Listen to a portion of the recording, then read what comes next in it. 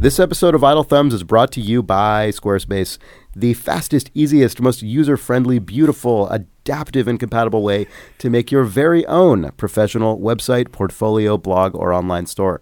Go to squarespace.com and use the promo code THUMBS at checkout for 10% off your first order and sign up for a year, get a free domain name. That's squarespace.com with the offer code THUMBS. Is this a week where the Idle Thumbs theme is getting more complicated? I don't know. I'm asking because the Squarespace ad had some extra adjectives added to it. Unrelated. I mean, it is 80 this week. It probably isn't because we're already late in posting it, so it's got to go. That's fine now. However,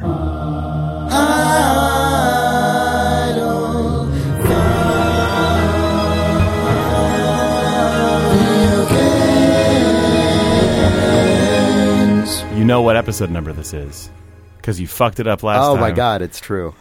It's 80. It is. It's 380. Yeah. 480. Guys, can you guys believe we've done 680 episodes of Idle Thumbs? Can you believe we're on Idle Thumbs episode 6,280? Episode 1080. Can you Skateboarding. Wait, hold Snowboarding. on. Hold on. Introduce the podcast real quick. It's September 15th, 2016. This is Idle Thumbs 281. I'm Chris Remo. I'm Nick Brecken. I'm Jake Rodkin. Can you believe there have been 26,000 Idle Thumbs episodes? Well, the reason I wanted to move on to the podcast is because when Nick, so in this episode, First off, fuck off. It's episode 280. You said 281. You actually legitimately said 281, and I thought you were making a joke. Oh, I thought this it is was. episode 280. Oh, you thought it was 281 the whole time. Shit. Oh, No. man. Sorry, this is Idle Thumbs 280. I'm Chris Remo. Just reveal yourself to be that computer. Okay, This is I can't believe we've done. 280. I can't believe we've done 1080 episodes. Joked Nick, and then I know what you wanted to say, Chris. Yeah, I know, because we realized, the people who realized this were me and Ben Burbank, who's a programmer who works at Campo Santo, that many popular display resolution standard are secret Anno titles.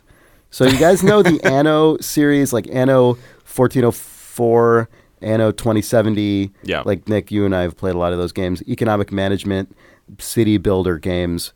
They're all named after years. They used to all be in the past, which I liked, and now they're all in the future, which I don't like as much. But the thing that they all share in common is that their namesake years, the digits in them always add up to 9.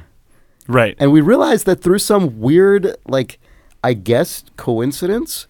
I mean, it's got to be some sort of strange effect Mathematical of power property? of 2 plus or across 16 by 9, or who knows? Yeah, maybe. I don't know. But when you add up the numbers of, most modern resolutions. Like 1080p, 1440p, even 900p, 2160p, 720p. Yeah, they all add up to 9. Weird. Those are all potential Anno names. Anno 720. Anno 1080. My New Year's resolution is Anno 1080p. Can't wait to run Anno 2160p in 720p. I only have an old video card. Looks like my monitor is running at Anno 1080p, but Anno 2070p is only running at 700p. What's up, devs? My God. It's not even a valid Anno year. Or it's running at 900p. That's true. Software downsampling my You Anno. Your console's not living up to promises when its resolution isn't an Anno year. Isn't an Anno year, yeah. Speaking of consoles living up to their promises, Yeah. I hear you got the one that plays the 4K Blu-rays. That's true, yeah. So You got Xbox Ones. I did. So on this episode, we're going to be talking about Abduction, which is the new game from Cyan. Nick's going to be talking about a game called Software Inc. I don't know, maybe I'll talk about Deus Ex again. But first, I got a console. This is weird. I realized I haven't bought a new console in a decade. Oh, weird. Yeah, this wasn't like a thing that I was holding out for or anything. I just it occurred to me that the newest console I had was a launch PS3, which is which was the only console I had plugged into my computer. I mean, I had an Xbox 360 as well, but I've moved multiple times since I got it, and it's not hooked up right now. But I had the PS3 hooked up so I could play Blu-rays on my regular, on my HD TV, and it was weird. So wait, why did you buy this thing? Okay, Why would you buy a video game console, Chris? So the way I ended up buying this one is actually kind of stupid. I was like, my original plan was, okay, I'm going to get a PS4. Hold on. First off, let's just before we get into this story, imagine all of NeoGAF sort of like creaking forward in their chair a little bit as they hear Chris tell this story. It's not an interesting story. No, I don't know why I'm telling it on a video game podcast, but maybe other people will I don't know, feel similarly, maybe not. I don't know. So I was my sort of just running plan for months and months and months was, oh man, okay, well there's that new PS4 rumored. I already haven't gotten a PS4 and Xbox One this long anyway. I might as well just wait for that one because it'll probably be in the same, it'll probably be in the same price range, and then they'll lower the price of the old one. I don't know, and I might as well have the one that's just the better one, since I've gone this long anyway. And then they announced it, and it doesn't play 4K Blu-rays, which isn't necessarily the end of the world. Like, I don't think there even are tons of 4K Blu-rays yet. I don't know. But I think purely just because I was in this, like, use case of the majority of what I'm using any console for right now is playing Blu-rays. Like, I pretty much play games on Steam for the most part. I was like, well, if I get a new thing, I kind of want it to be the one that has all the future-proof stuff, at least as far as a console can be future-proofed, which is, if I'm going to buy a Blu-ray player that plays video games, I might as well get the 4K Blu-ray player that can play Xbox games, I guess. Chris Ramo. Well, yeah, and then I'm like, oh, okay, well, I guess the Xbox One already does this, so I'll just get that. So I literally just went on Amazon and ordered that, and now I have that. And weirdly, the cheapest way to get an Xbox One S, which is the sort of like the one that does 4K Blu-rays. Yeah. Let's be honest here. The one that'll let you watch The Martian. Does the other one not? I don't even know. I don't know if I don't think the original Xbox One does that. Well, so anyway, the cheapest way to get that one, weirdly, is to get the one that comes with the Halo, like, anniversary collection. Yeah, because that one has there's like a bundle. You can get a smaller hard drive Xbox One S, and it comes with that bundle, but it's cheaper than buying any just other SKU of the Xbox One S. So the first game you got for your Xbox One is Halo.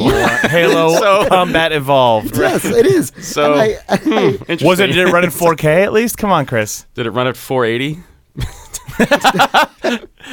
Yeah, it did. I actually had to not a valid NO resolution. No. I actually had to, in order to get it to run at 4K, I had to not run it through the receiver everything else goes through, which I learned is old and does not support 4K. Yeah. So I had to plug it straight into my TV. But then it did, and it was actually crazy. Oh, Halo 1 4K'd? Well, they have this new... The point of this set is that the games have been in various ways like remastered, which in some cases I find out where. Yeah, I think in some cases it's pretty minor because some of those Halo games are pretty recent. Yeah, and maybe not in some cases not touched at all. I don't even know because the only one I played was the first one because I just thought it would be fun to load that up because I haven't played it in years and years. It was really fun to load it up. The original Halo is still super fun. That game is so good.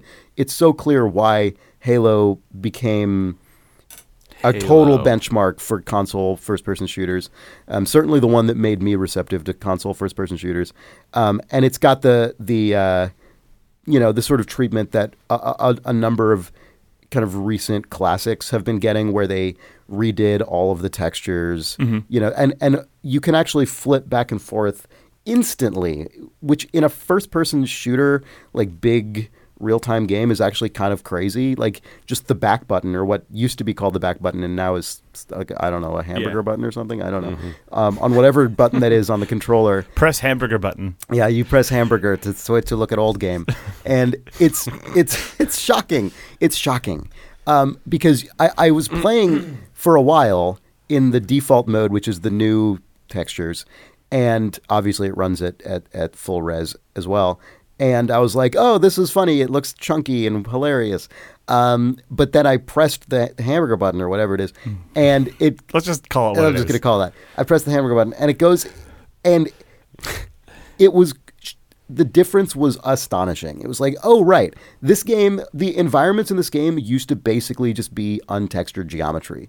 I had totally forgotten about that. Just like gray slabs everywhere. It is so different. The original game is so much darker. I actually got like like Thematically? edgy, Yeah, it's just- super edgy. Master Chief used to be total hard ass. I mean, that was closer to the '90s back then when Halo 1 came out. So that's true. That was, you know, That's they're still true. getting that out. Of That's the true. system. No, I just mean it was like His physically darker. So I got really obsessed with like brutally. I got it. I ended up developing like a tick where I was constantly pressing hamburger all the time and flipping back and forth between the two. Because there are scenes where you basically just can't see anything in the like you'll be in a tunnel. Also, you like treated the hamburger like your flashlight. Yeah, it felt like actually going into the settings and like boosting the gamma to cheat. It kind of felt like that, but it was also just sort of Doom fascinating. 3-esque experience. Right, exactly. But it was mainly just really, really interesting to see the artistic choices they made in changing them and what they fleshed out and what they didn't. But it was just bonkers because obviously, as with anything, the original one, I thought it just looked really cool, and looking back now and sort of readjusting my memories was very fascinating because they tried to do the thing, I think which is common, which is make the updated version look like what you remember the original one looking like. But man, it was way more different than I remembered. Anyway, Halo is awesome, and I started on Legendary because it had been a while since I played a Halo game, and I'm like, fuck this, I'm gonna just go total just bananas mode while pressing hamburger. And I had an experience that I have not had in a long time, which is that, did you guys see Edge of Tomorrow? Mm-hmm. I know when that movie came out, this is what you mean everyone Live, Die, talked Repeat? about. I do mean Live, Die, Repeat. I mean, all you need is kill. Is that also called that? I think that was the book. Anyway. Oh, okay. I think it's called that in Japan. Anyway. Okay, sure. That is all I need, which is why I installed Halo Combat Evolved, starring the Master Chief. But it was that feeling, which that movie itself, and I don't know, maybe book also, clearly like lifts from video games. But it had been a while since I had that incredibly intense, like jump back into the situation, like learn every in and out, shit, die, come back, like gain this additional little facet. And there was one room that I remember being the exact same place for me when I first played that game 15 years ago, which was this like 2-tiered kind of atrium with a ramp going up around the perimeter of the room. And there's just, aliens coming out of like multiple doors everywhere. And you're essentially just walking into a grinder. I mean, it's completely brutal, but playing on Legendary and sort of feeling my dormant Halo skills, like synapses fire and like neurons come back to life and these weird skills I haven't used in so long. It was amazing. Like, it was so much fun. I really had a blast. And that this past week ended up being a total theme for me because there was Deus Ex, which I'm just like way deeper into now. I mean, I've explored like every square inch of Prague. I'm now on the like second Prague segment. So after you leave once, I'm now in back, second Prague. I've achieved second Prague. We're deep into the video game nomenclature Right. this episode. Yeah. Hit the hamburger. Hit the button to hamburger. trigger Achieve s- second Prague. Turn it on And whenever you like. playing this much Deus Ex has reminded me there are actually fairly few games like this which have so much world interaction, like first-person games with just enormous amount of world interaction where you can affect the state of the world and your character and like all of this really fiddly interaction and stuff to read and like computers to hack into and just that is not a common paradigm right now in AAA games. And then also the Halo paradigm is not that common either. That's just not that kind of single player, very combat simulational, high scripted, but scripted in like AI scripting as opposed to Call of Duty scripting. Not very common in AAA, at least to my awareness. So I had just a huge like nostalgia / like old skills reawakening week, and then that capped off with Abduction, the new game from Cyan, the creators of Myst, which is the most throwbacky of anything I've played in a while, probably. I think you guys played a little bit of this. Mm-hmm. Yeah, I played about the first. Well, I played about as much as I played of Myst. Let's put it that way. Before I just kind of, yeah. Yeah. realized I was walking around the same environment and not knowing what the hell to do. So Abduction is a game that is a puzzle adventure, I guess. Is that what these are called? I guess. Yeah. It's tough because a puzzle adventure is probably the most accurate because it's not an adventure game in the sort of LucasArts Sierra tradition, Nor is dialogue trees. Nor is it a puzzle game in terms of it just literally being puzzles. Right. It's a world with a story that you explore and that for those who don't know what Myst is. Yeah. And there was a huge run of those games in the 90s, and then I think they sort of existed for a niche audience all throughout the first decade of the 2000s. Yeah. I don't think there have been a lot of these recently. No. So this was a Kickstarter game, and it was intended. The Witness. The Witness. The Witness is the close. Yeah, the Witness is closest, like we could talk about that. It's in a different few track of this game, but yeah, you're right. It is the closest to that we've had in terms of a widely notable game. But this game is like it's classic shit. It is totally classic. It's hilarious how classic it is. Yeah. And I didn't even realize it was out. I guess it came out several weeks ago. Well, the developers, I backed Abduction on Kickstarter on a whim, sort of during the Kickstarter fever of a few years ago, when everyone was backing every game Kickstarter. It seemed like, or in aggregate, your 20 video game friends probably have backed the majority of video games being produced on Kickstarter. Right. But they sent out an update a couple weeks ago that just said, "Oh, Abduction's out." And then the next sentence was, we probably should have told you guys it was coming out, but we're so heads down on getting it done that we just thought it would be kind of a fun surprise. So literally, like, that's crazy. People who backed the Kickstarter just woke up with a Steam key in their inbox that also mapped to a game you could just purchase on the internet, and people like. That's so unusual for Kickstarter games. Yeah, it's kind of awesome that they did that. Yeah, just good like for them. eat shit, we shipped a whole commercial grade video game. It's done. Like, that's cool. Yeah, I thought that was really nice, especially when it's one of these like. Crews from the 90s goes back to do the which thing often end up taking like a long forever time or never comes out, or they like complicated. majorly cut it down. I mean, I've only seen probably 40 minutes of this game, so I have no idea, and I haven't read any of the buzz around Abduction. I haven't so either, so I don't know what Myst and especially its sequel Riven were known for being pretty sprawling, like big. I mean, large games, and I have no idea what the scope of Abduction is, but the picture that it paints is that it's at least reasonably large. It feels like it's It feels of similar scope to the old ones to me. Right. When you start playing it, oh, sorry, go ahead. No, it's for me. It was a little hard to gauge that because the density of interaction I don't really have a sense of yet. Like Myst, it felt like when you're playing that game, things were fairly spread out, and because you were clicking through like that slideshow, it took forever to get from one thing to the next. But like with this game, because you can just walk over to the thing and click on it, like I don't really know. I don't know. It's probably longer than it seems. The world scale seems a little bit smaller than Myst, maybe. You're right. It does feel more compressed than Myst, but I think that's probably an intentional design choice to try and like reduce busy work and reach reversal. Yep. Yep. The reason it feels like it's going to be fairly big to me is because of just various environmental clues that feel like, oh, this is pointing towards another area Unlocking that I just can't even yeah. perceive yet. I don't know if that's true or not. It feels like it's a pretty substantial game. Yeah, but, I've only played the opening 10 minutes, then I watched Steve Gaynor play it for about a half hour, and he was farther along in the game than I have any perception of.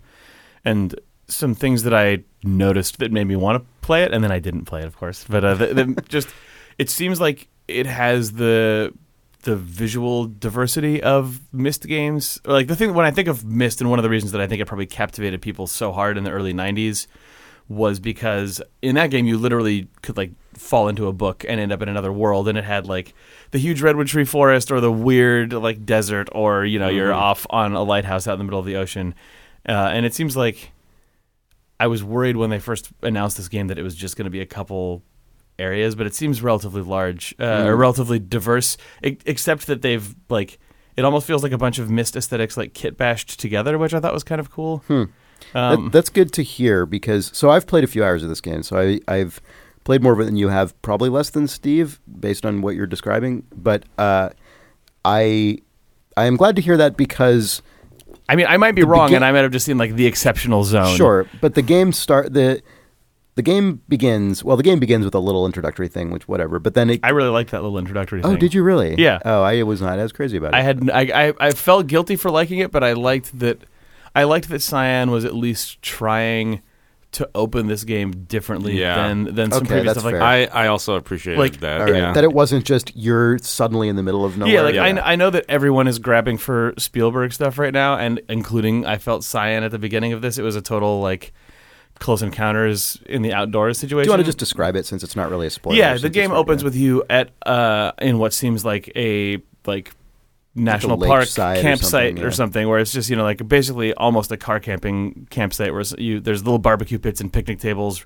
running around the edge of a lake at night, and you hear this sort of glitchy digital narration of someone recounting when they first saw a light in the sky, and then you see a light in the sky. And that stuff looks really cool. Yeah, it does. God, and then the particle effect on that final moment. it was really filmic and cool. Yeah, Yeah. as you The full screen stuff that they do is Yeah. great. It's really yeah, good. you sort of wander through the park, and then eventually the crazy sparkling light trail that you see in the sky rushes across the lake and comes right up to your face, and is actually a weird little device that's been flying through the sky. And then in total Myst/Cyan style, it turns out that it's not an organic creature, but it is in fact a weird puzzle box sphere that unravels itself and is made up of 15 different really nice looking materials. And then you get enveloped in a crazy particle effect that looks sort of like out of focus embers, but then, like you said, really impressively resolves into the actual world of the game without a cut. And I thought all of that stuff was really visually awesome. cool. Yeah. And then it's right before the little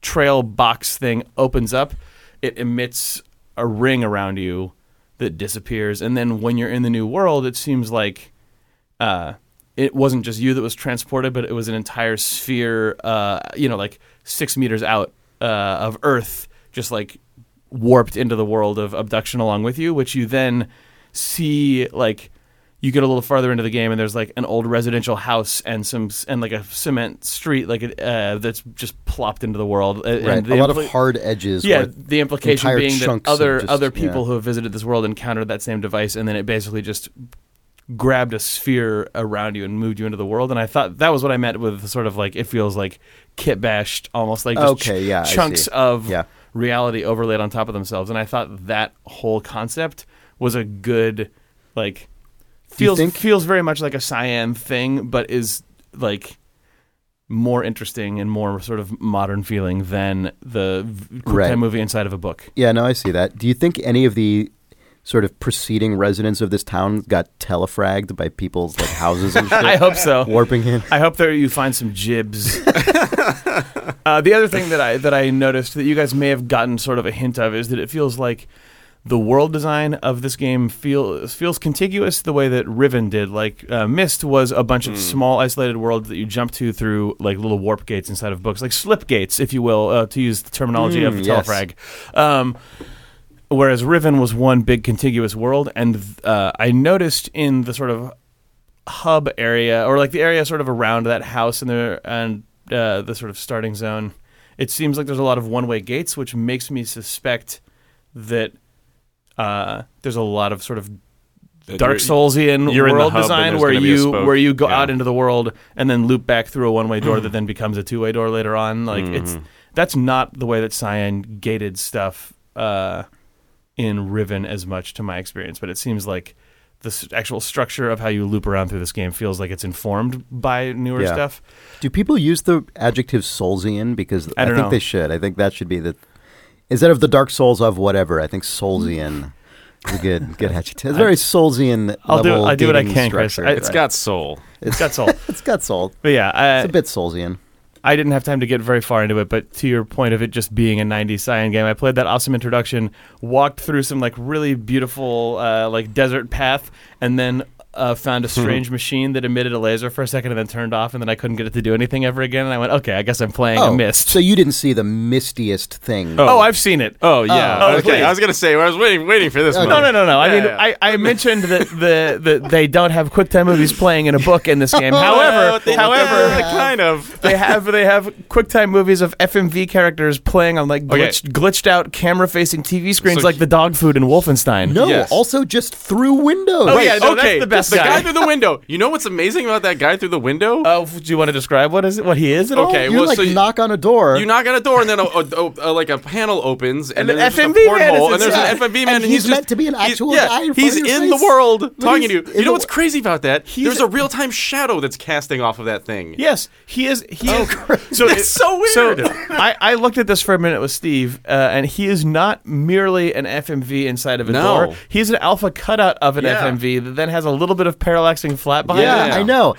The second I started watching him, I immediately started just moving side to side, See what like happens? wazding around. It feels like he has a little bit of a distortion on him or something to try and round him up, Yeah, but he's just yeah. a video. He's Yeah. just a blue screen Yeah. video. Yeah. I could not be more happy I that know, a blue it's- screen No, video It's man. it was.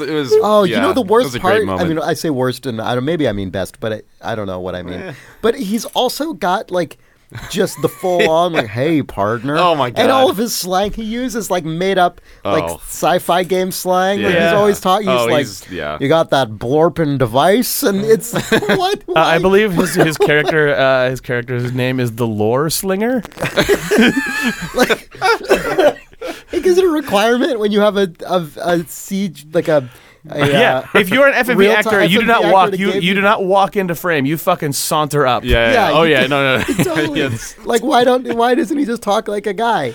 I don't know. It's amazing. I couldn't Characters from believe all it. different games have shown up, and this guy was actually the main character in Sega's Time Traveler motion graphics VR reflection arcade Mad game. Dog McCree. Yeah. Man, I couldn't believe it. No, that guy was. Yeah. I mean, part of it, like the thing is, I also just like don't. I guess because I'm just a shitty San Francisco man. Like I don't really enjoy sort of cheesy Western settings. So I that's one of the reasons I'm kind of glad, or I hope the game explores other like the game opens, or the main game opens in the sort of like ersatz frontier town with this like wacky technology, as well as these sort of inserted chunks of just stuff Right. that Jake you were describing. Have you used any large track-based vehicles to Oh, drive yeah. around? Oh, Okay, yeah. good. Just Yeah, making yeah. sure.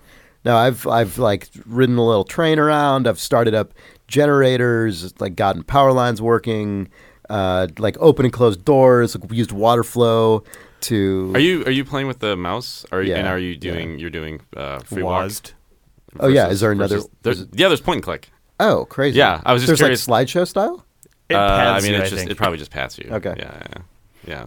But yeah, I was just curious. I was Yeah. playing with a controller, which was Also not, free walk, I imagine. not great. Yeah, but it also just means in a game where you have to find a single pixel to click on, that you're just swiveling around Oh, forever, yeah. and it's terrible. And I couldn't find anything, and I'm really bad at this game right now. Yeah. I need to actually. It's just play it on a hard. I mean, computer. like we haven't mentioned Yeah. that, but like Yeah, no, it's classic Myst. I had the exact same experience as the original Myst, where I realized like what the game was, and then went, oh, maybe I'll just put off trying to figure this stuff out and just walk around the world again. And so I just did a loop, kind of like procrastinating, like figuring out I like where found the that to things actually are. be really nice in this game, though. Like, I mean, it's definitely more accessible than Myst is. Well, it's not. It's less accessible than Myst.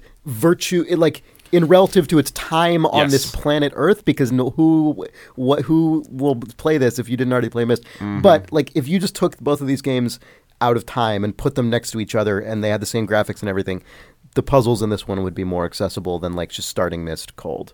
I think, if that makes sense. I agree.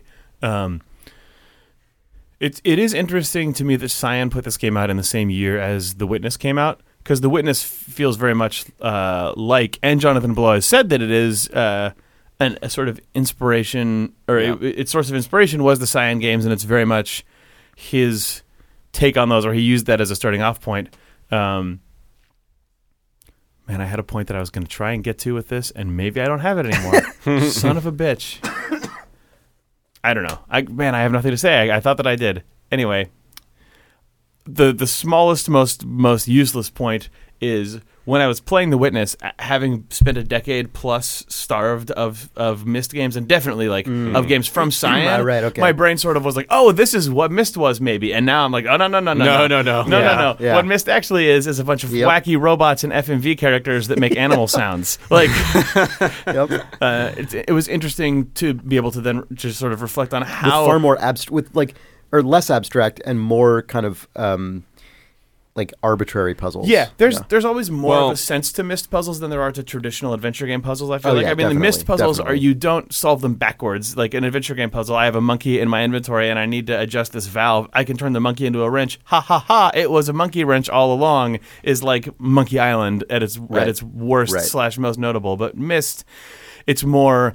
You press a button and a strange sound effect happens, and then you see that icon next to a light bulb halfway across the island, and you realize that if you press the button, that light will turn on, and somehow that relates to a map you've seen of 3 lights turned on in the world you somewhere slowly else. learn properties of Yeah. these devices and then learn their logic. But it was just a reminder of how intensely distilled down The Witness is when it comes to this stuff.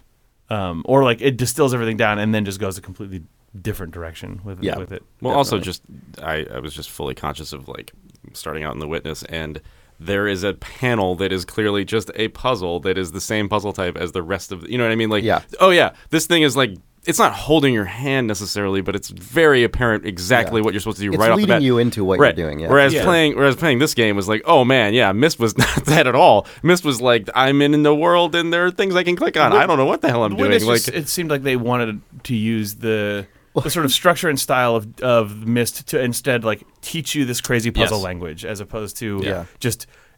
Although secretly, though, I feel like Yeah, you there's then some- use there's that some Misty puzzle stuff in language. there. Like Myst just skips straight to you're inside a giant clockwork puzzle. yeah. Figure out this entire weird bespoke clock, whereas The Witness feels like it's not going to actually be that. Really, you're just going to learn this weird puzzle language. But then it's slowly that. To actually make Yeah. this Clockwork Island Yeah, unfurl. yeah. Yeah. There's like an extra layer in there. Yes. Yeah, no, for sure. Yeah, Abduction, I definitely walked around probably for half an hour before I started actually Yeah. figuring anything out because I just had no idea what I was supposed to be doing. Yeah. And the guy, the wacky cowboy in the FMV house, shack. and, like is sort of ostensibly tells you what to do, but he's like he's sort of obnoxiously restrained about it. Gotta get that power on. Gotta get that. Won't hold your rice and fries in hand about it. Like he's like I'm not. Ain't no time for hand holding. You know, like it's so because you can keep pressing the button on his thing and he'll like. He sounds like just a simple Southern man lawyer archetype, like in your impression. I'm just a simple lawyer. I can't be holding a hand for these here machines. It's not really what he sounds like. If only. Yeah. I was annoyed at that man a little bit. It's fine. It's all he knows. It would not be a Myst game though if there wasn't a vaguely obfuscated FMV man trying to say you need to like my only memory of FMV characters in the first Myst games are the 2 guys who made the game as people inside the of Red books. and Blue static Yeah. QuickTime movies saying I need a page from a book and being like Yeah. okay. Yeah, man. The terminology also has gotten even wackier than it was in Myst. Like there's like I don't know if you guys use the like crazy laser machines and stuff. They're like Marfu or something. They all have like outrageous names. Gotta get that Marfu device running. And I'm like, that just sounds like you made up swear words. Like it literally, like the words that He's saying you gotta get that motherfucking device. That's just what the aliens called it. He'd stopping it down. Right, They don't yeah. work very well, as you can see. Some people started Motherfucker cursing at them laser, immediately. but I call it the Marfu because my Marfu. mama raised me not to swear. Just an old lawyer. Just a simple country lawyer. Just get that motherfuck device up and running. So anyway, that's Abduction. That's John That's Grisham's exactly what abduction is. Yeah, my simple feeling so far is just I'm glad that one of these exists and is competently made. Like it would have been really disappointing. I know. If This game Cyan had been was like, just "We're kind back," of the guys who clunky and set this bad. genre on the Yeah. map, we're back after 15 years. Ooh, no. Yeah. Nope. I was also relieved at that. Honestly. Yeah. If it's a very polished game that does the thing that it says it's going to do. Also, I was not a huge fan of this genre when it was new, but I think Absence has made the heart grow fonder for me a little bit. Like the complete lack of this as a competently made thing Sure. has made me Well, so- happier to play it now. On that, I think this is related to something we were talking about with No Man's Sky several weeks ago because I was trying to imagine this game through the lens of like anyone who doesn't have original grounding for Myst, which is presumably a lot of people who play video games right now, especially people younger than we are. Well, And this can be a secretly puzzle-laden walking simulator with bad FMV acting. Yeah, that's true. The but it's opening so- very much feels like modern no, walking you're right. sim. You're right. It does. The opening is like Dear Esther or something, but it is so much harder and less like a walking simulator never really obfuscates what you're trying to achieve, and this game totally does. And it reminded me, we had that discussion about No Man's Sky a few weeks ago where we talked about like, oh wow, what if in some sort, imagine the alternate version of now when that game wasn't the subject of games were still hyped up 20 years ago, but there just weren't mechanisms to be hyped on the kind of 24/7 level that you are in a world with like the ubiquity of the internet and video games having $100 million marketing budgets and stuff. So, we were talking about like, imagine in the world in which No Man's Sky was this just thing that your friend gave you, or like you just happened to come upon, like learn My about friend from gave your, me like, 400 floppy disks, and it had the most amazing well, no, game. I mean, you could still find it on Steam or something. Like Sure. It's still possible to have this experience on Steam with games that aren't actually well known. But it hadn't been hyped, and you didn't know what it was promising, and you were just like this unfolding universe. You're like, whoa, this is crazy. This is crazy. This is absolutely Marfin crazy. motherfucking Man, yeah, the world where crazy No Man's game. Sky had just shown up unannounced as a game on Steam. Right, and I think that Myst is a weird case because Myst is something that was simultaneously one of the first examples of crazy video game hype. I mean, retroactive hype, because that game became a phenomenon rather than something that was actually anticipated Yes. prior to release. But most people probably played Myst after hearing about it from a friend or like on the news or something. But because there still wasn't ubiquity of game distribution. Like you still wouldn't. It would be unusual to have been a PC gamer in 1995 and to just be awash in like infinite games to play all the time. And also, there just wasn't like the access to seeing what that game looks like or feels like ahead of time, like right. a You let's just hear play, it's like, or oh, it's a even crazy even a world. All I know- screenshot. yeah. Really, all I know mean, about. Well, you probably saw a screenshot. But maybe it was like maybe. But all you know is Maybe like you saw it's that box art and just thought You it might have looked seen, cool. like Chris said, though, you might have also probably seen saw it on the news. You might have seen it on the nightly news, and you would have seen a camcorder pointed at a TV screen, and it goes click, click, and then it clicks to a hand on a Macintosh mouse, clicking twice, then dragging, and then a bookcase opens. right. And you But go, then once you've paid like $50 for that and you have it, you're like, well, I mean, I think a lot of people probably gave up because it's hard, but like a lot of people also were probably like, well, I guess what this is. Like, this is just what this is, and I have to figure it out. Like, that's what happened with me, certainly. For a lot of adults, it feels like Myst had like a Harry Potter-like draw to them almost, where it's like there's a window inside of my computer that will take me into a Right. place that I did not know existed. Right, which I think was beyond what I bothered to imagine as a You also kid. played a lot of games as a 'cause- kid and stuff. Like I think you kind of, you're like, Well, and I think kids just take things for granted, but like, Yes. because you don't know what's unusual. Whereas if you've already lived like 30 years and you've never seen anything like Myst, it's much more notable than if you've only lived for like 10 to 15 years. and then- also you've played X-Wing versus and TIE also you've Fighter or played whatever. X-Wing, yeah. Yeah. Actually, right, this only was one of X-Wing. my first like computer games. So that Oh, really? Okay. I was completely ensorcelled by Myst. Like I thought, Oh, there you go. yeah, Oh, I was it the surrealistic adventure that became your world? yes. I'm still living in that world But right like, now. so what I mean is the successor to that, Abduction, has just, there's not really any, I don't think there's any chance that, Yeah, like, no. what is the audience for this game that isn't already the Myst audience? Is it just people who like crazy challenges? Like, will people who play The Witness, I don't know. I just wonder. Yep. Like, are they making this game just for those people, or I wonder if do they see themselves as making games for this game for like just anyone? And if so, I wonder how you find those people and like how they encounter it. It's Yep. harder now. Yeah, It's weird to think about the fact that even though if you're a computer literate person, man, I'm about to just old man it up here for a sec, but the idea of computer literate, so like you know how to. I know fuck what an with app your store is. IRQ settings. No. Okay. I mean, the reason that Myst, the first game, at its time was super popular, I think, like it also started off on the Mac. It was Yeah. like if you have a CD-ROM drive, like if you got one because of work or because your new Macintosh came with one, you can literally buy this disc from a store, put it into the computer in your house, press the icon that comes up on the screen, and then this thing you've never seen before appears. It was the How do you CD-ROM tell? killer app. How do you get abduction? It totally was. Yeah. Like that experience. One, like you said, is pretty non-notable in the grand scheme of the world that we live in, and also there's no way that even like technologically it will be anything resembling that singular or accessible. Like a person right, 'cause can't lots just be of like, games are just look like that. Yeah, but I mean, even so, if you're the sort of person who doesn't play games but could be, to use a previous word du jour, to be ensorcelled by this by the world of abduction, I'm sure it could, in theory, have the same pull on a person that it had on any one single person that Myst did in the 90s. Mm-hmm. The sort of story behind how you get to it is also impenetrable to people for whom this is not already a big part of their lives. You mean because Steam is not a household name? Or Yeah, I mean, Yeah. Steam, I guess maybe the App Store if it's on the App Store, but like game I consoles. bet if you're below a certain age, Steam is essentially feels ubiquitous. yeah. It may, Because but of that. Min- well, but I know. I was you going have to say like because of Minecraft, but Minecraft's not on Steam. But I You have think a couple of days that to whole notice it on the ecosystem- front page, though, and then it's just kind of you're gonna have to search sure. for it, and you're gonna have to. I mean, right. like, But that's just like you're talking about just stumbling upon it. well, I thought, Yeah. I mean, I also just that's- mean like two adults telling each other about the game. Right. That's just, Yeah. you can't be like, go to the store next to the bookstore in the mall that you already go to and Well, that's buy a this thing. box. Games. I mean, that's just a thing with games forever. That's true. I mean, I guess, yeah. That is definitely true.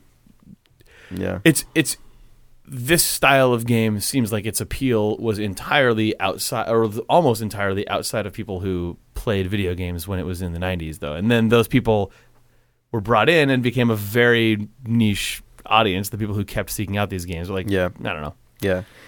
Yeah. I mean, speaking of going to the store in the mall, is this game coming to consoles? I don't think I have no idea. it is. Yeah. Hmm. I haven't seen anything about it being.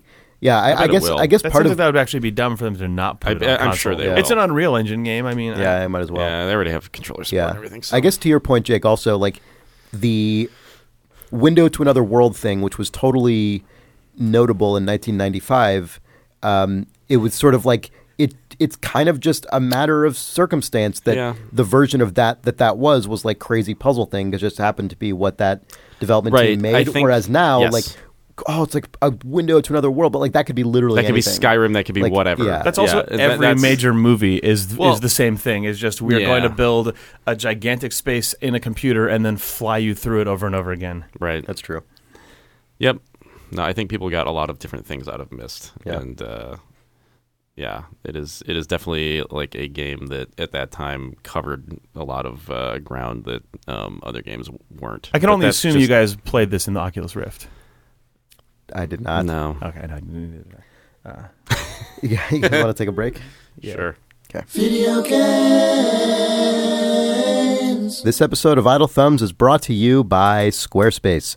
Squarespace is the fastest, easiest, most professional, most beautiful, intuitive, easy to use, compatible, and adaptive way to make your very own professional website, portfolio, blog, or online store. If you go to squarespace.com and use the promo code THUMBS at checkout, you will get 10% off your first order, and if you sign up for a year, you will get your own domain name thrown in there for free. Squarespace is basically the best. You can get it's. Hey, what do you want me to tell you, Jake? truth. That is the I believe it. that is the truth. I like Squarespace. Yeah, everyone does. You can get started without a credit card. You just sign up, start making your website. You don't have to like commit to anything before you understand how the tools work, what it looks like, how it works. But then, when you're ready to check out, use that code THUMBS for 10% off. Sign up for that year. Get that domain name. Yep. Get all your stuff. It's the it's the only place you need to go for your website. Squarespace.com with the offer code THUMBS at checkout. Thanks, Squarespace. This episode of Idle Thumbs is also brought to you by Harry's. Harry's is a high-quality manufacturer of high-quality razors and other shaving products, and they will send those products directly to your home or your office or anywhere else you tell them to, because it goes in the mail. Send them anywhere. They'll send them wherever. If you go to harrys.com, that is HARRYS.com, you can enter code THUMBS at checkout to get $5 off and help support the show. That is $5 off anything in your first purchase at Harry's, which includes their sort of $15, everything you need to get going with the shaving. Bring that down to $10. Why not? It's got all the stuff in it. To get you going with the shaving. Get you going with the shaving. So I was doing a RimWorld stream recently. And Were you shaving? Was it sponsored by Harry's? no, I wasn't, and it wasn't. But someone on the chat was like, "Hey, I've heard you talk. What is this? I heard you talk about Harry's, but you've got a beard. What is this?" And I said, well, what I use Harry's for personally is for that old neck beard. It's all well and good. You got to like maintain your beard. You'll notice I have a beard, but it is not a gross beard. Yeah, it is right now because when we record Idle Thumbs, we get up early to come into the studio and do it early. And so usually Idle Thumbs days is the days I'm most likely to have gross neck remnants. But yes, no, I really enjoy the like cleaning up the beard up around the neck. We actually got into a very long conversation on the stream about like, oh, where do you shave the neckline? Like, where do you shave the up to the point on your face? And like, where do you put the line? And like, interesting. I don't remember which one that was, so I don't know how to tell you to go back and listen to it. But even if you're a beard person, Harry's will still shave excellently and help you look nice and trim and well groomed. So go to harrys.com, that is HARRYS.com. Use the promo code THUMBS to get $5 towards your first purchase. Thanks, Harry's. Video games. Nick Brecken, you've been playing some kind of like simulational video game? Yeah. Okay, like I'd never heard of this game until you mentioned it to me. Yeah, What's it called? It's called Software Inc. That's where you could buy Myst back in the day. Yeah, and also at Egghead. Yeah, Egghead Discount Software. Yeah. Anyway, Electronics Boutique. Software Yes, Incorporated. No, I heard about this game on Rock Paper Shotgun. Electronic Fries. I thought that name of that store was Electronic Fries for so long because instead of Fries Electronics, because the logo Electronics is above Fries. And when I was just a kid and I looked at it, I my brain skipped over the S in electronics because it looked like an adjective noun combo instead of a possessive noun, plural noun. So it just looked like electronic fries. And I'm like, oh, that makes sense. It's like Fry, but he's electronic. And it's like his place, and he sells those things because he is it. It's like Crazy Bob's car dealership. Exactly. Yeah, that's exactly what I thought it was. Yeah. Yep. Come down to Electronic Fries. We're crazy. We sell you computers. We missed. Yeah. And then I did buy it. Anyway, Nick, you played Software Inc. So you found it on the internet. Yeah, I found it on Rock Paper Shotgun. It's basically, I guess the easiest way to describe it is if you played Game Dev Story, it is somewhat akin to that game in that it is a sim game that is attempting to simulate the experience of creating video games, which I was not necessarily wild about playing, but then I read this because that's gross. But then I read a point. It's not fun. But I read a playthrough of it and it sounded amusing, so I picked it up. So what I like about this game is that it's not just limited to video games. So it's actually so it's in early access. That's the first thing to say. It is not a finished game, and it doesn't feel like one at all. But what it's trying to do is it's trying to actually simulate like software in general. So in this game, you can make... I don't know what that means. Well, you can make, instead of just like... So, all right, so it's a game where you have like little sim sort of characters. You build a little office, you put them in it, and then they work on stuff, and you can assign them different things to work on, et cetera, et cetera. And Software, et cetera, et cetera. Yeah, Software, et cetera is the name of the company. And in this game, you can, for instance, like create a game engine. You can create like an OS. You can create like all kinds of stuff. Just like a game developer. Well, I always build my own engine and operating system. I think you're not a game developer, though. You're a software developer. Oh, okay. Mm-hmm. Right. Sorry. You don't make games. You can make software. You can be anything. Oh, I see. Okay, Yes, I see. You can choose to make games. You can choose to make games. You can choose to Okay. make both. But so it's what it's doing is in the background, it's simulating a bunch of other software developers that are out there making stuff. And then all of these things are sort of interconnected. So when you want to make a game, this crazy page pops up that says like, okay, what's the name of your game? What genre is your game? Okay, what game engine are you going to use to create this thing? Here are the list of game engines that are out there that have in the been world. made by like other simulated that have made by companies? other Weird. simulated companies. Here's the quality of the engine. Here are how many active users it has. Oh, crazy. Here's the license fee for that engine. now that you've chosen your game engine, here are the OSs that it will run on.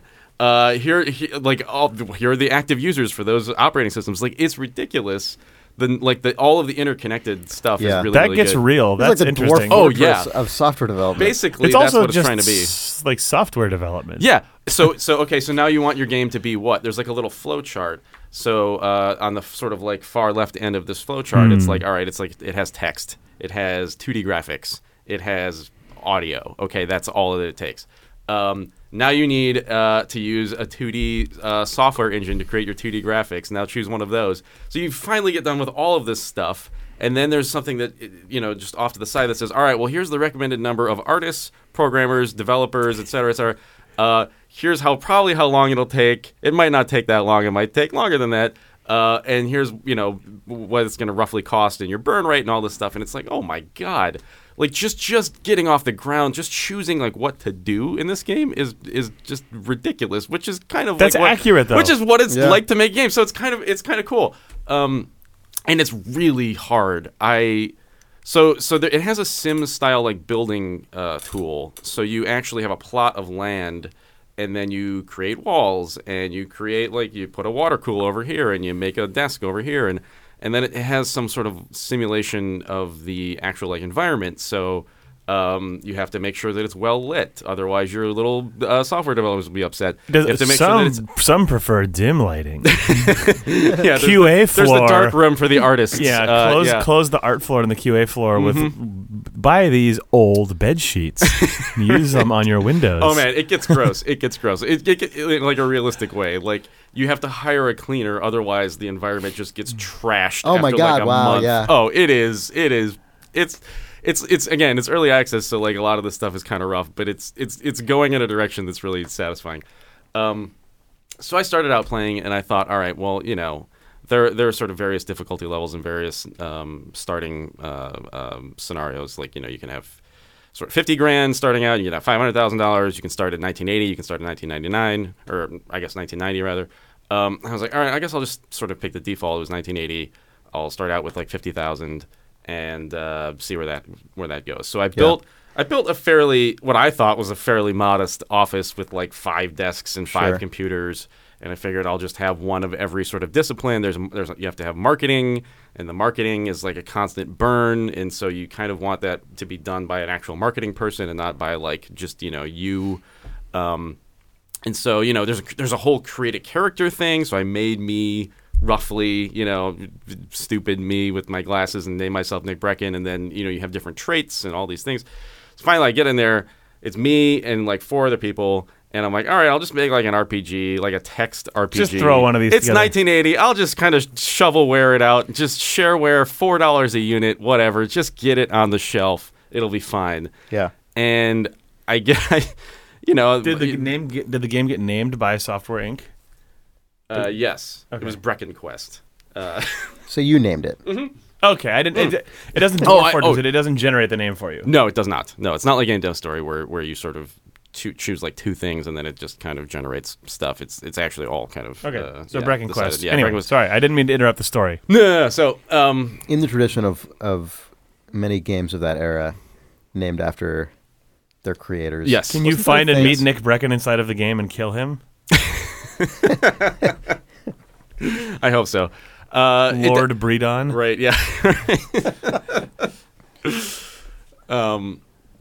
So anyway, I spent like I don't know less than a year making this thing, and very quickly each developer is taking up like at least $3,000 a month in salary, and I started with 50. It cost like $25,000 just to build the place.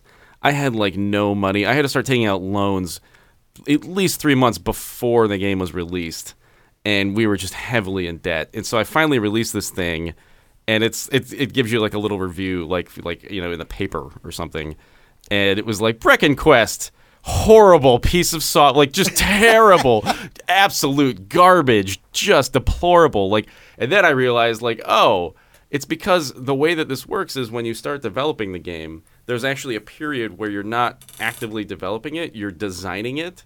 And if you It's like pre-production, basically. yeah, basically pre-production. If you stop that early, your game has a max level of quality. Like, it can never be better than what that was. And I think it was just like bad. Like, I think I had just stopped. I was like, I'm going to run out of money. I'll just click this Just button. throw it into I don't know what this throw it button into does. full development.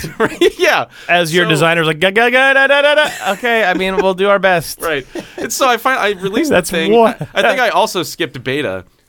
And so I released the thing. This will be fine. And it had so many bugs, and then so after the game is released, there's like a support ticket queue that starts popping up, and now and I was like, oh my god, I released it on the wrong operating system. Like, nobody owns this thing, so we have to port it like immediately. Like, we have to start porting it now. But then there were all these support tickets coming in, so my guys were just like, I gotta work on the support stuff. Like, we can't just not support this game. And we just immediately. Why weren't you streaming this? We just immediately ate shit and tanked. It was just like bankrupt after because I didn't know if the game was going to be any good. Please I probably should now. stream your next venture. Yeah. But then the venture after that though was interesting because then I started out and I was it was just me in a room and I was like, all right, I'm just gonna no burn rate, just me alone, indie dev in a room, like just 4 walls. Oh, man, what? And just sit there and design it until it's amazing, till the design is amazing. That's how games work. Yeah, it's kind of, and then I'll just hire another guy and we'll finish it together, and it'll just be a shoestring. It's just going to be a 2-person operation. This doesn't work, by the way, unless you're Jonathan Blow. Mm-hmm. This literally works for no one. I'll just sit in the Jonathan room. Blow and like the FTL guys, and that's it, basically. But so I'll just like do this, and then it'll be great. So I hired this guy, and the way that you hire people, there's like a whole interview process where you have to spend money to find the right candidates, and then they have. Not only do they have skill sets and different, specialities and things, they also have personality rankings in terms of whether they're going to mesh with your team. And I didn't know that. And so I hired, yes. I hired this person. And after about 6 months, I'm looking at the sort of, finished bar of like where we are, and we're just making no progress. And I'm like, what the hell's going on? Like, we're just doing nothing, and it looks like I'm working, but the guy next to me, this guy I'm like trusting to like help me finish this stupid thing, is like doing nothing. And so I look and I click on him, and there's like a little efficiency rating. Is it 0% efficiency? And then I realize that all of his thoughts are just, I don't like Nick Brecken. And so this guy is just all he's thinking about. Hyper-accurate video game. He could basically have all kinds of thoughts. He can like, I need to use the bathroom. I'm like hungry because I don't have anything in this But it's stupid just I'm in office. this fucking room just with this nonstop. fucking guy. I hate Nick Brecken. I hate Nick Brecken. I hate Nick Brecken. I hate Nick I love Brecken. you went 6 months without noticing Yeah. this too. Oh, we were bankrupt because there was just no time left to like if I fired that guy and started with somebody. I mean, it would be an absolute disaster. I love that your plan didn't even have time to fail for normal reasons. Yeah, no, it was just I hired someone who didn't like me, and there was no time to back out of that. There was time. You just didn't notice. Yeah, I was completely unawares. My designs are perfect. What the fuck's that guy been doing for 6 months? Let me look at his journal. Oh, God. Jesus. Mother of God. Yeah. So I got some news for you. The company is dissolved immediately. Thank you for your time. You. See you in the halls of Activision. Yeah. Where we now other both guy's work. last thought of fucking thank God. God, Out of yeah. his fucking dump. Yeah. Guy's picked up a paycheck for 6 months and leaves. Right. God. It's Anyway. dire. Yeah, it was pretty bad. Brutal. So That's amazing. I You love end it. up with a lot of scenarios that make you think of other game studios. Like I definitely at one point had like an Ion Storm situation going on where I spent way too much money on the actual office layout, and everybody was really happy, but nobody was doing anything, Yeah. and it was just awful. And the game was bad, and anyway. That's so good. So I don't know if this game it's a little bit rough right now. Like it's very difficult, which maybe is its intention, and it probably should be, but also it's a little hard to use right now. But What's it going to take to ship a hit, Nick? I have no idea.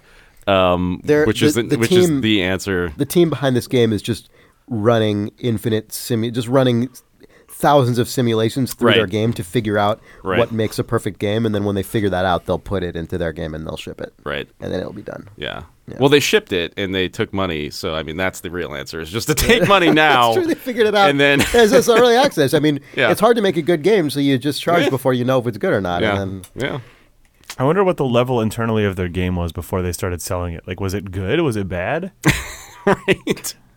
Who can say? Anyway, I wonder if as the clock progresses in Software Inc., if things is the intent. Do you think that, like you said, you started in 1980? Mm-hmm.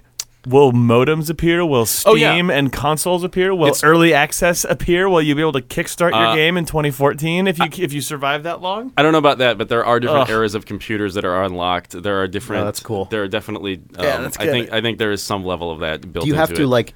There are servers. You have to buy servers and link them. Do you have to like upgrade your computers as computers get better? Like, are you going to be in 1995 and still using 1980 technology because you haven't bought new computers? Yeah, no, you have to upgrade. Oh my God. And the computers actually get worse if you don't have like good cooling, and like servers need What the hell? servers need a server room, that's like fairly cool and like environment control. If you don't liquid cool your rigs, Yeah.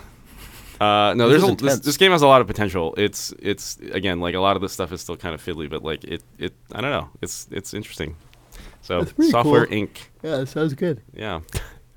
good night, Chris. Good night. Bye. Bye. You want to do some reader mail? Yes. Yeah, I guess we should do that before you go. Before you sleep, Yeah. before your sleep begins. Yeah. Software Inc. All right. Gabriel Tripp writes, Nick's Emergent Battlefield 1 friendship reminded me of a TF2 experience that may entertain. I'm listening. I had not played TF2 in years, despite having over 1,000 hours in the game. So I decided to check back one day recently when I was waiting for Overwatch to release. I entered a public payload server and started playing my favorite class, the Medic. I was doing okay, but I started getting annoyed with the random nature of a public server. Sorry. The chat was filled with memes, but no communication. Everybody ran single file into the conflict area and smashed into each other, and teammates made no attempt to protect me. It was like every reason I left, but distilled over time. I kind of stopped playing and started wandering around the map, contemplatively and dying randomly until I noticed a spy had singled me out. So in the middle of the nonsense chat, I started saying, "Spy, I'll heal you." He killed me a few more times, but eventually saw his name in the chat, and when he met me again, he stopped. We stared each other down, and I said, "I'll heal you," again in chat. He looked up and down rapidly like he was nodding, and then disguised himself. We went to my team's engineer and sapped his whole setup. He disguised as the engineer, and I started healing him again. We shut down my whole team and got him a kill streak. At the end of the game, my team started complaining that we had lost because I'd been healing a spy the whole game, which was true, calling me an idiot and so on.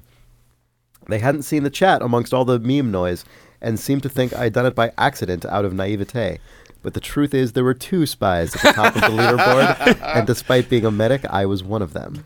Thanks for the great podcast, Gabriel. God, the true spy. Yeah. That's The really truth good. is there were 2 spies. It's very good. Yeah. Yeah.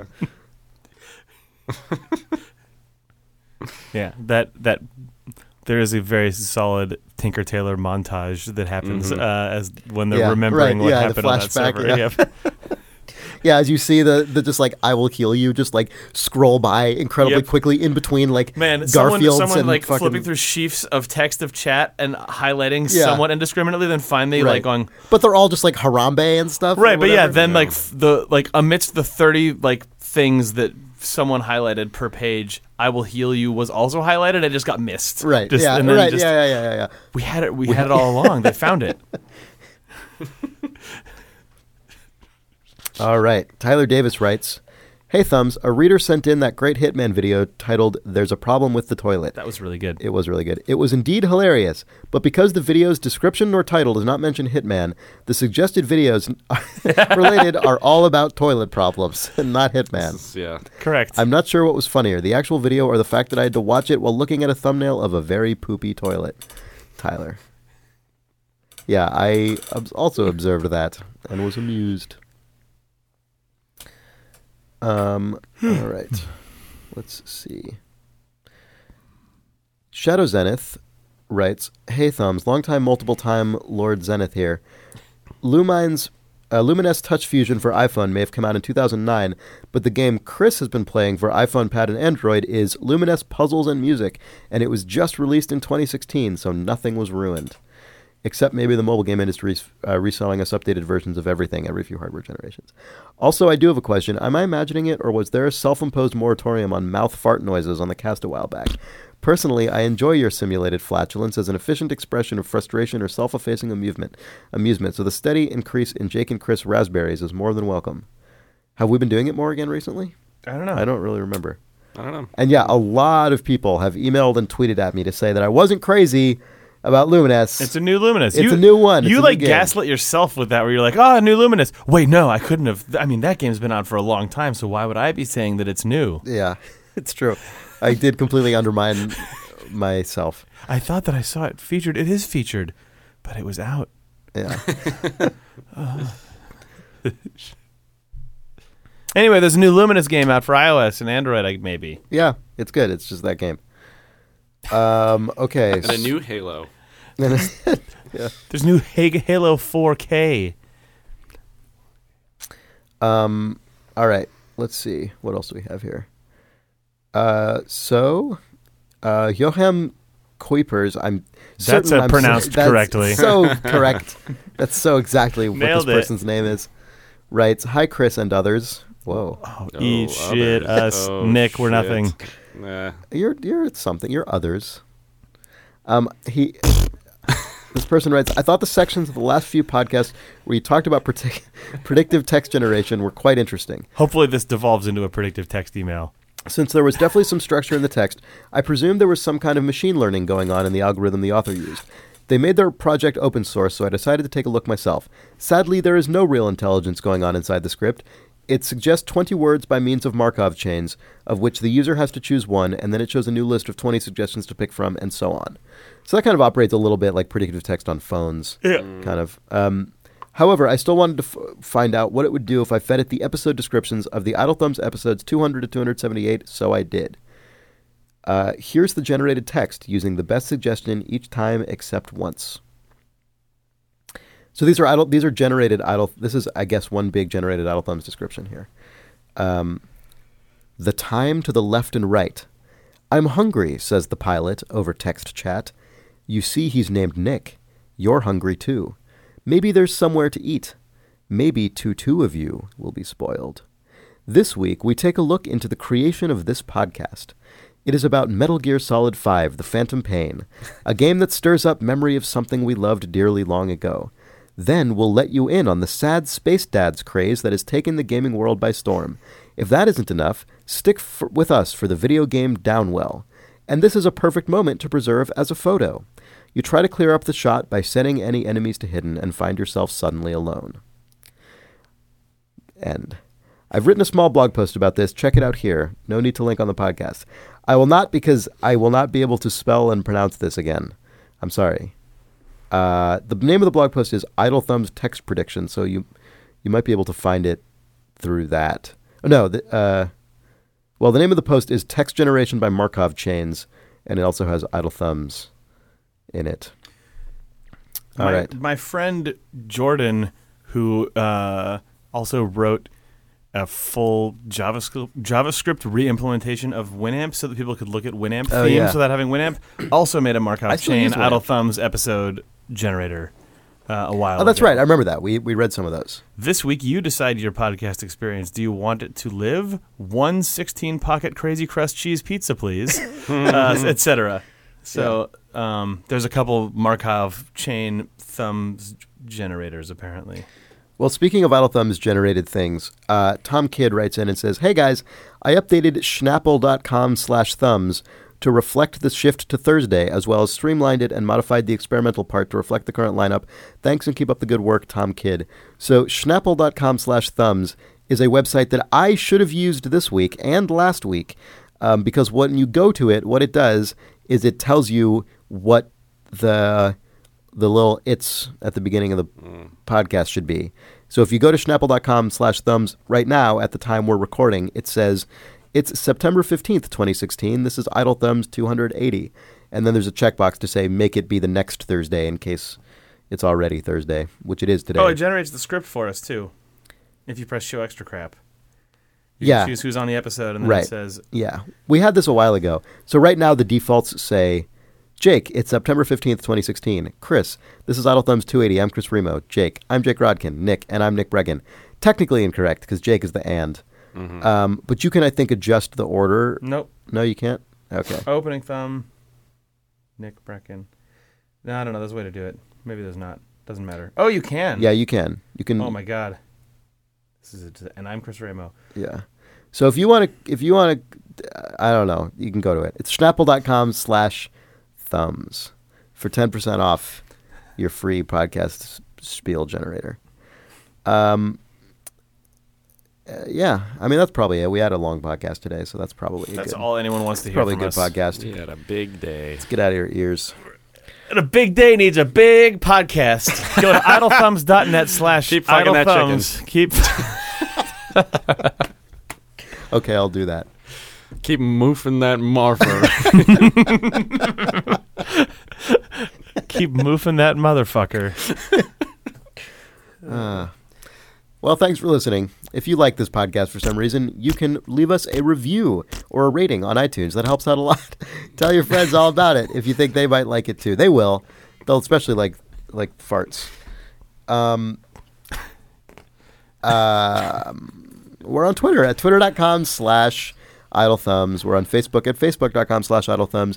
We have a newsletter that seems to be going out roughly monthly or so. You can find that on any page at idlethumbs.net at the bottom, which is also where you can find all the rest of the shows on our network, including Idle Weekend with Rob Zacny and Danielle Riendo, 3 Moves Ahead with Rob Zacny and a rotating cast of strategy people, the Idle Book Club with me and Sarah Argadale. We will very soon be putting up our episode about the Raymond Carver short stories collection, What We Talk About When We Talk About Love. We recorded it. I just have to actually get it up.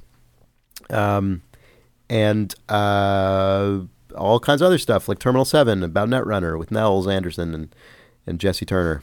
That's all at idlethumbs.net. Thanks for listening.